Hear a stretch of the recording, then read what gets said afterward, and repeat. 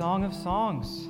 We've done 3 sermons, or this will be the 3rd sermon in the series. We started off where we looked at the general context, the genre, the authorship. We considered the grand message of the book, that there's romantic love, covenantal marriage, and it can be celebrated and valued. God is invested in our joy, but there are real and necessary boundaries that must be respected. Last week we looked at 3 main points of wisdom: that love is to be mutually submissive, self-giving. Then we also looked at we do not awaken love before its time, and that the 3rd point was that we as a church, as community, as friends, as family, that we are to protect the vulnerable. And we'll conclude this week, and all of God's people can say amen. I'm done with this romantic talk. Let's move on. All of this, you're beautiful, no, you're beautiful, and back and forth, all of that stuff. And then we can move on. But when I was in grade 3, so I promised that I would finish this trilogy of Trent's love life of grade 1, 2, and 3. So grade 1, I don't need to tell that. You'll have to listen to the audio on that one. Grade 2, same thing. Grade 3. So I've won the poetry contest, right? So grade 2, I've won the poetry contest. So now Natasha and I'm allowed to at least be friends with her because I won. At least that's my thinking. So we're hanging out. We're friends. I have romantic feelings towards this little friend of mine, and it's in the winter time, and I remember we were playing tag. And it was winter. She had the cutest little onesie, zip-up, purple and pink jumpsuit, the kind that makes you kind of look like, I don't know, a donut. Or not, no more like a Stay Puft Marshmallow Man kind of thing. That's a better way to describe her. Anyways, I'm running from her. And to this day, I don't know if I tripped on purpose or by accident. But I tripped, I fell, I fall, and she jumps. And she tags me. She tags me with her lips on my cheek. And I get up and the snow all around me has melted for miles. The warmth in my heart is strong and profound. Do you guys have a bit of an echo happening with the sound? Are we? No? We're okay? All right, just me. So, with all of that, we then go to the poetry contest. Love is great and strong, and she beats me in the poetry contest. And my heart is shattered with those words, with her poetic words. I can no longer be in love with her. Because what 9-year-old boy can, love a girl who schools him in poetry, right? So anyways, that's my story. It concludes. Sticks and stones, they may hurt my bones, but words will never hurt me. Well, her words, winning that contest, they hurt me deeply. I'm sure many of us actually grew up with that statement, grew up hearing that kind of things like, you can say all these things, but that doesn't hurt me. It's that little defense against verbal abuse or assaults. The problem is that statement's not really true. I don't know if you've noticed that in your own life, but I've noticed in my life, and particularly in this world now, where image is king, perception is so paramount, and with one word or accusation, it seems like people can get ruined, right? Words do have power. So in some ways, I wonder, would you rather a bruised arm or a bruised reputation? A stinging shin from a kick or a pierced heart? I think many of us would vote for, the punch in the shoulder. The soul or the heart, however, it seems that we live in a place and a time, and we always have, where this is a challenge. Words hurt. In the UK, I just read this headline, schoolboy 15 bullied to death. This is what they said, bullied to death by trolls on the internet. Friends say vile posts drove him to despair. Friends say Joshua Umsworth was hounded by internet trolls. The 15-year-old was found dead behind his home in Lancaster. School says staff and pupils are shocked and upset. Yeah, this is our reality now. We have books like 13 Reasons Why, a story of a young high school student as she descends into despair brought about by betrayal and bullying, culminating with her suicide.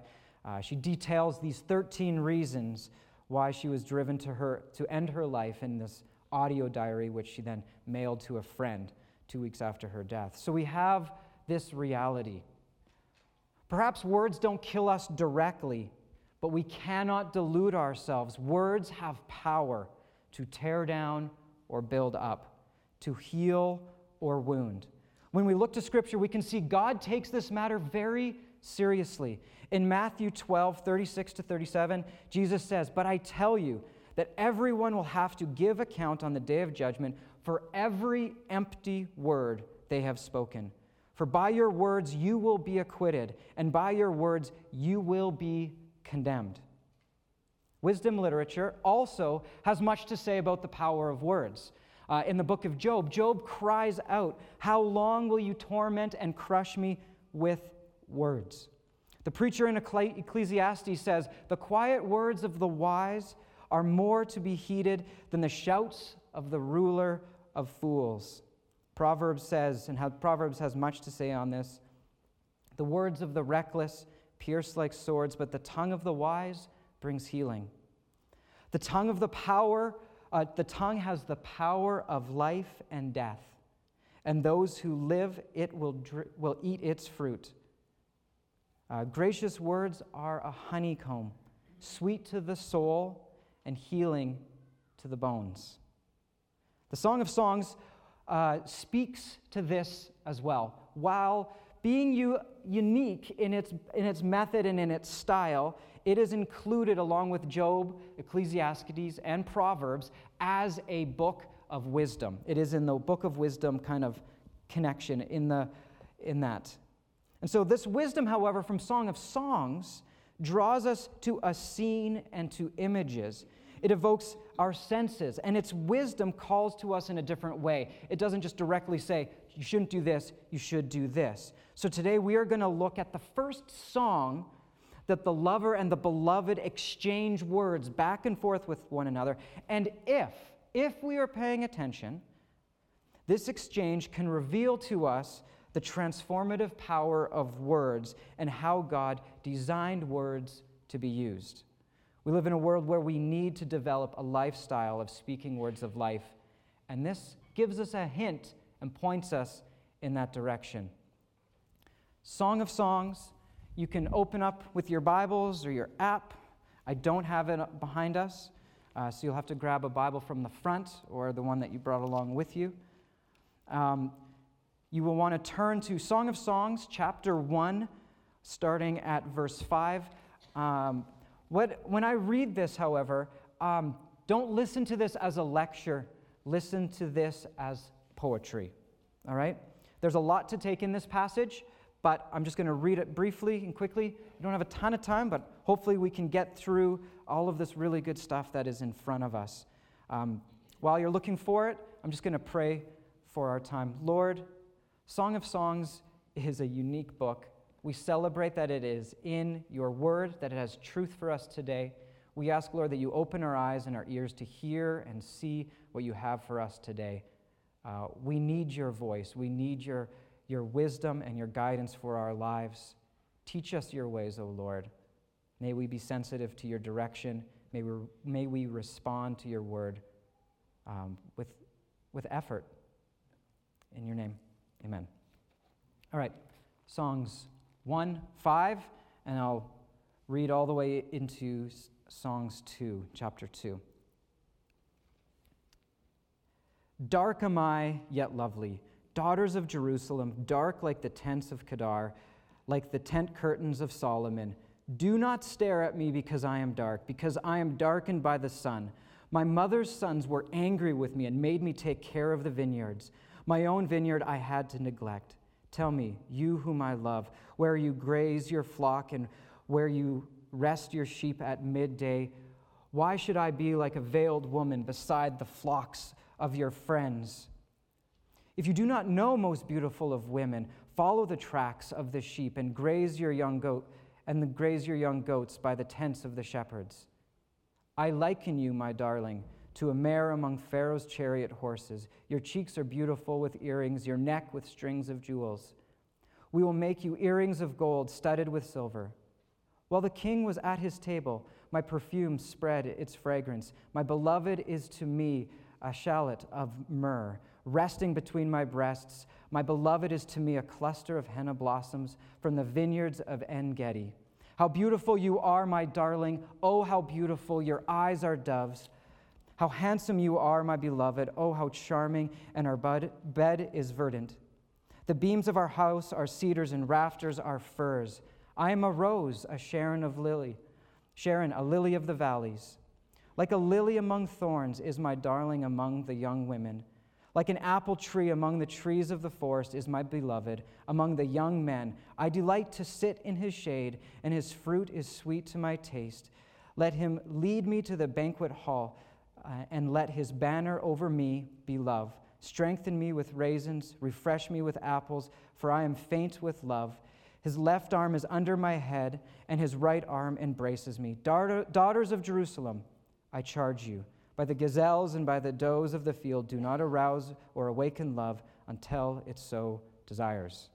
We'll stop there. Okay, a lot in that passage. The poet has masterfully weaved images of these calm countrysides with vineyards. We got sheep, goats, shepherds, and then we are flown to the palace with images of luxury, with ornaments, jewels, and gold, and then back to the fields, lilies and an apple tree. These images don't just go after our minds in an abstract truth. It's not like, here you go, here's information. It stirs our hearts and our emotions with images and songs. Did you notice how the poet continually uses fragrances and then tastes? He's trying to get us, all of our senses, to be activated within these poems. This poem is full of passion, desire, and sexual imagery, but threaded through this sensual text is truth about the transformative power of words. I'm not sure if you caught it, if you saw it, but we'll discover it together as we look through what I just wrote. We're going to start at what she thinks of herself. So let's look at the very beginning of what I just read, and you could turn to 1:6. She says, "Do not stare at me." She says, "Don't stare at me because I am dark, because I am darkened by the sun." She asks these daughters of Jerusalem not to look at her skin because her skin is dark. Her skin is tanned from long hours out in the unrelenting sun. It has scorched her, and she has become very aware of its effects on her natural beauty. Now, it's important to realize this has nothing to do with ethnicity or race. This woman who compares herself to the daughters of Jerusalem, these city women, these city girls, daughters of Jerusalem, and she's made a judgment about herself. For us, this condemnation of her dark skin might seem odd to us because we live still in a culture where tanning is the best. But we know that in other cultures, there are other things that are prescribed as beautiful. You could think of the geisha, where Japanese and Asian cultures often will paint themselves to be lighter. That's considered to be beautiful. So in this cultural context, this is primarily what's going on. In this culture, the effects of sun indicated that she was likely a laborer and of lower class. She was a lower class woman. And because of this, and she's looking over at the pale-skinned city girls who do not toil in fields, who just get what they need and don't have to work in the vineyards and in the fields. So just then, as it is now, we have women comparing, judging themselves to each other, and not a lot has changed in these past 3,000 years of when this book was first written. We still compare ourselves to each other. We still say things like, please don't stare at me because of X, Y, or Z, whatever the case might be. And as we read a little further, we notice that she is now blaming her mother's sons. Now that's interesting choice, mother's son. She's distancing herself from her brothers. She's not even really referring to them as brothers at that point. And so she's got this distance, and she's frustrated with them.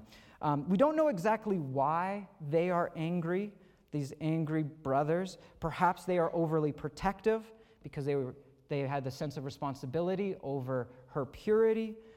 Maybe they do not want her to be free. Maybe they are afraid that her beauty or free spirit will bring shame upon the family.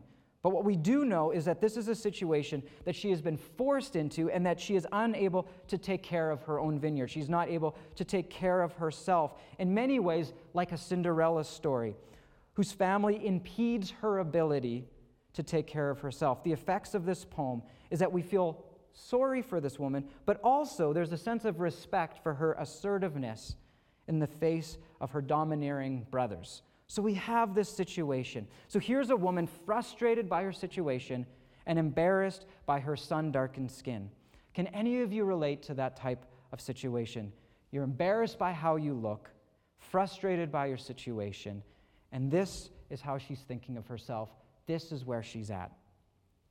And then we move to what he thinks of her. So now let's consider what a man thinks of her. His first words that this man says are, "I liken you, my darling, to a mare among Pharaoh's chariot horses." Husbands, you can turn to your wife now and, "Honey, you look like a mare. You look like a horse." No, just kidding. You can't. Don't do that. Yeah, that's fine. But what kind of statement is that, right? Well, we know that there's a cultural nuance going on here because we wouldn't do that ourselves. So here's some interesting things about what just took place there as he says these words. A bit of background that I find fascinating.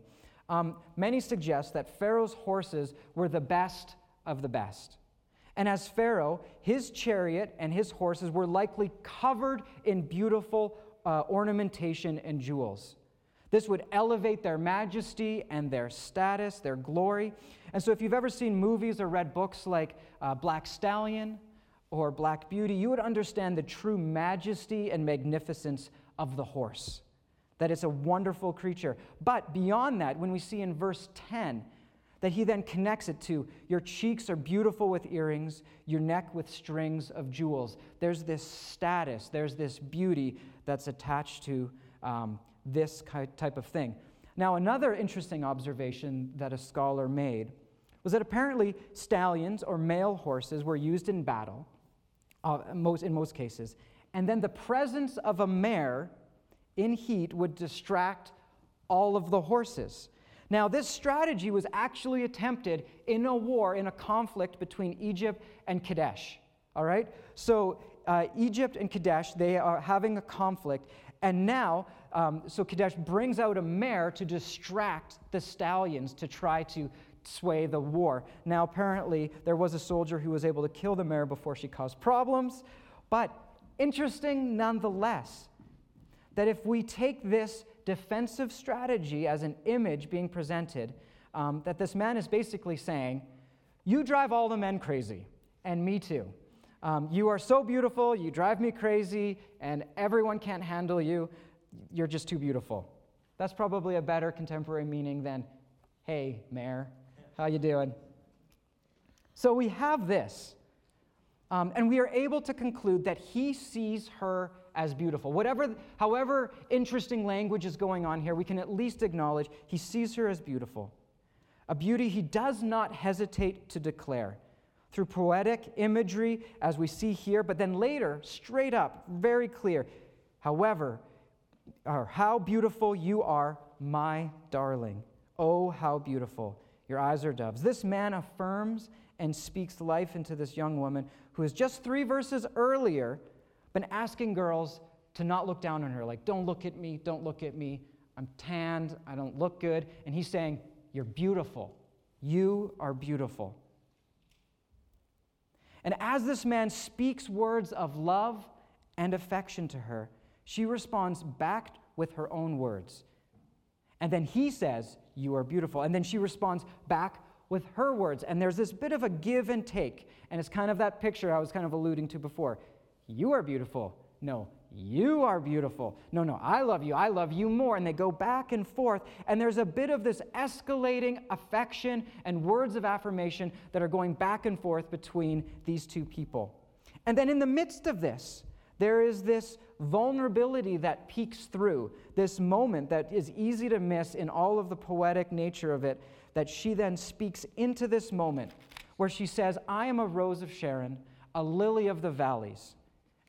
And then he responds, like a lily among thorns is my darling among the young women.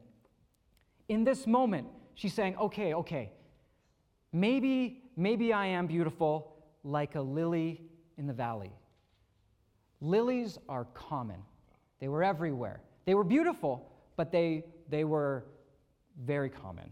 And so here she is saying, okay, fine, I'm beautiful. I'm sort of able to accept this a little bit, but I'm just like everybody else. And then instantly he jumps in with these words. No, you're a lily among thorns. Let's clarify right here. So in her vulnerability, she's saying, okay, maybe I'm okay. And he's like, you're not just okay, you're great.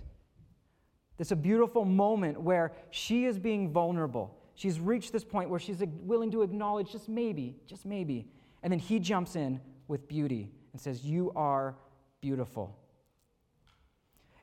This man having this single-minded attention that he's looking, and she in her vulnerability, he does not abuse that or misuse that. He just steps right in. And then it's only after these words of affirmation and affection that they share such a beautiful moment together. Now, before I move on, I just want to kind of quickly summarize where I've been going, kind of what I've been highlighting, the wisdom that's been embedded within inside of this poetry. First of all, she lets herself be honest about how she's feeling.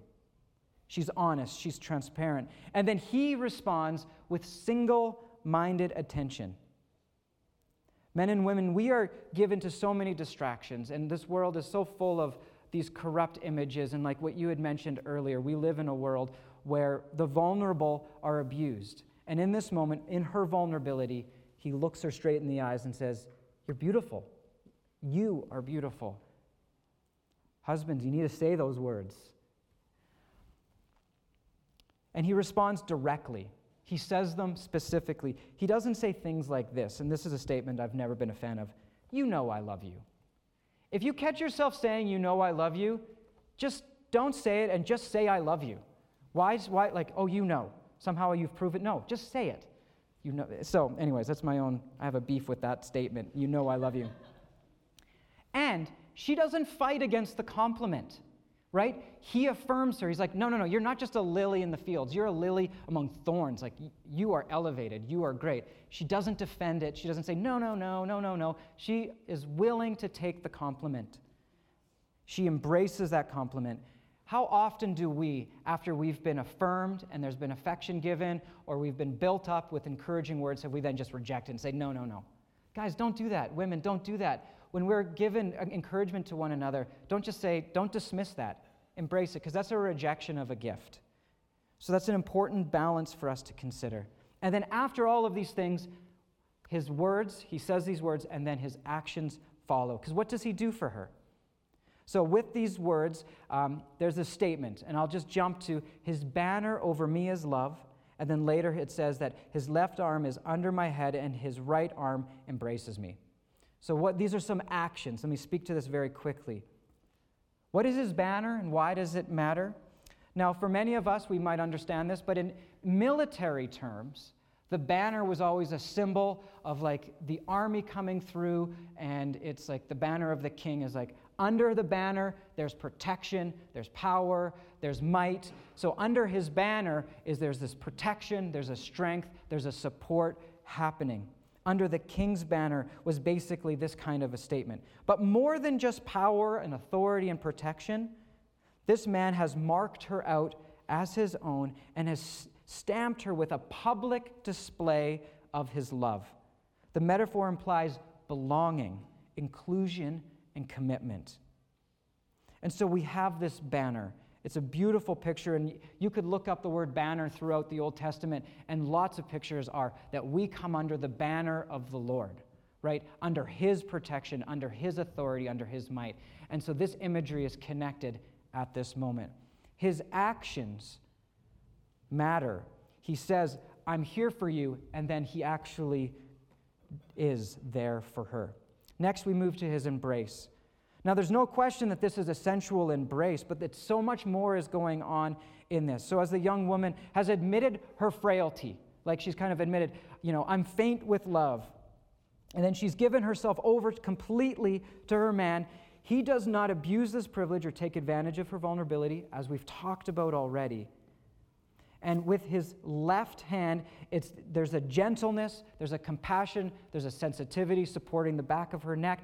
But at the same time, he has his right hand, which is symbolic throughout history and within poetry as strength and protection. He pulls her close. In both of these images, there's two things happening: comforter and protector. Now, these images, while sensual in nature, reveal to us our actions must follow our words. Words of affection soon become real bitter if it never is followed with action. So he's professed his love and his affection in words. He's moved to this stage, and then he respects that privilege and honor in such a comforting and lovely way. So out of this moment of pleasure, we've got a couple minutes, I'm going to finish up here. Out of this moment of pleasure, intimacy, desire, affection, vulnerability, all of these things that were discussed, she then has this confidence where she's like, women, wait. She then, the very people, she's like, don't look at me. I'm not that pretty. Don't look at me. She's now saying loudly and clearly, like, wait, the marriage is beautiful. Do not awaken love before its time. All of these things. She has been transformed from someone who's kind of like staying in the background to someone who's willing to stand up, be seen, and to speak loudly and clearly for all to hear. Through the song, we see this transformative power at work through words. We have seen how their back and forth of words has built them up to a place where she was able to be vulnerable, and then he didn't abuse that vulnerability. Do we want to see transformation happen around us? I believe we do. And our words matter. The words of the reckless pierce like swords, but the tongue of the wise brings healing. Do we want to see healing? I think we do. As a community, we want to speak this kind of language of love. Now we can translate, and we must translate it now at this point, from this romantic sense to just general application for our entire lives. The way we use our words makes a difference. And how we use our words, it says that the tongue has the power of life and death. Those who love it will eat its fruit. Do you want to give life or death? 1 Thessalonians 5:11 says, therefore, encourage one another and build each other up, just as in fact you are doing. Now you might be thinking, Trent, I agree, it's important for us to speak words of life, for us to have affection. That is critical. Now I know that for a lot of us, we find ourselves in situations where it's like, I've not been affirmed in a really long time. I feel pretty beat up and hurt, and I don't even know kind of how to step out of this. Well, the one thing is that God's word, in fact, just like this Song of Songs was just to these two people, all of Scripture is for all of us to receive God's love letter to us. Now I'm going to invite the worship team to come up. It's a perfect song for us because for some of us, we've been like, okay, good thoughts, application here and here, but what we really need is to hear words of affirmation and affection come from our Lord. I'm just going to read a couple of passages while they start playing, and then we're just going to sing and close with this song. So here are some words taken from Scripture that I pray you would receive with open hands as words from our Heavenly Father to you, so that from that place you can speak words of life and love to those around you. You may not know me, but I know everything about you, says the Lord. I know when you sit down and when you rise up. I am familiar with all your ways. Even the very hairs on your head are numbered. For you were made in my image. In me you live and move and have your being. For you are my offspring. I knew you before you were even conceived. I chose you when I planned creation. You are not a mistake, for all your days are written in my book. I determined the exact time of your birth and where you would live. You are fearfully and wonderfully made. I knit you together in your mother's womb and brought you forth on the day you were born. I have been misrepresented by those who don't know me. I am not distant and angry, but am the complete expression of love. And it is my desire to lavish my love on you, simply because you are my child and I am your father. I offer you more than your earthly father ever could. I am the perfect father. Every good gift that you receive comes from my hand, for I am your provider and I meet all your needs. My plan for your future has always been filled with hope. Because I love you with an everlasting love, my thoughts towards you are countless as the sands on the seashore, and I rejoice over you with singing.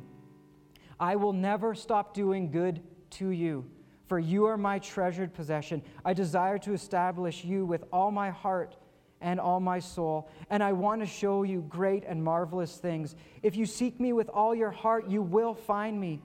Delight in me, and I will give you the desires of your heart, for it is I who gave you those desires. I am able to do more for you than you could possibly imagine, for I am your greatest encourager. I am also the Father who comforts you in all troubles. When you are brokenhearted, I am close to you. As a shepherd carries a lamb, I have carried you close to my heart. Heavenly Father, as we sing this song, may we sing these songs and allow you to speak your words of life and love and affection. May we accept your embrace in our lives so that we can turn to others and speak the words that are necessary, to speak them clearly and directly, and to build each other up so that we can be the confident, hope-filled people that you call us to be. In your name, amen. As we go, seek to give words of life.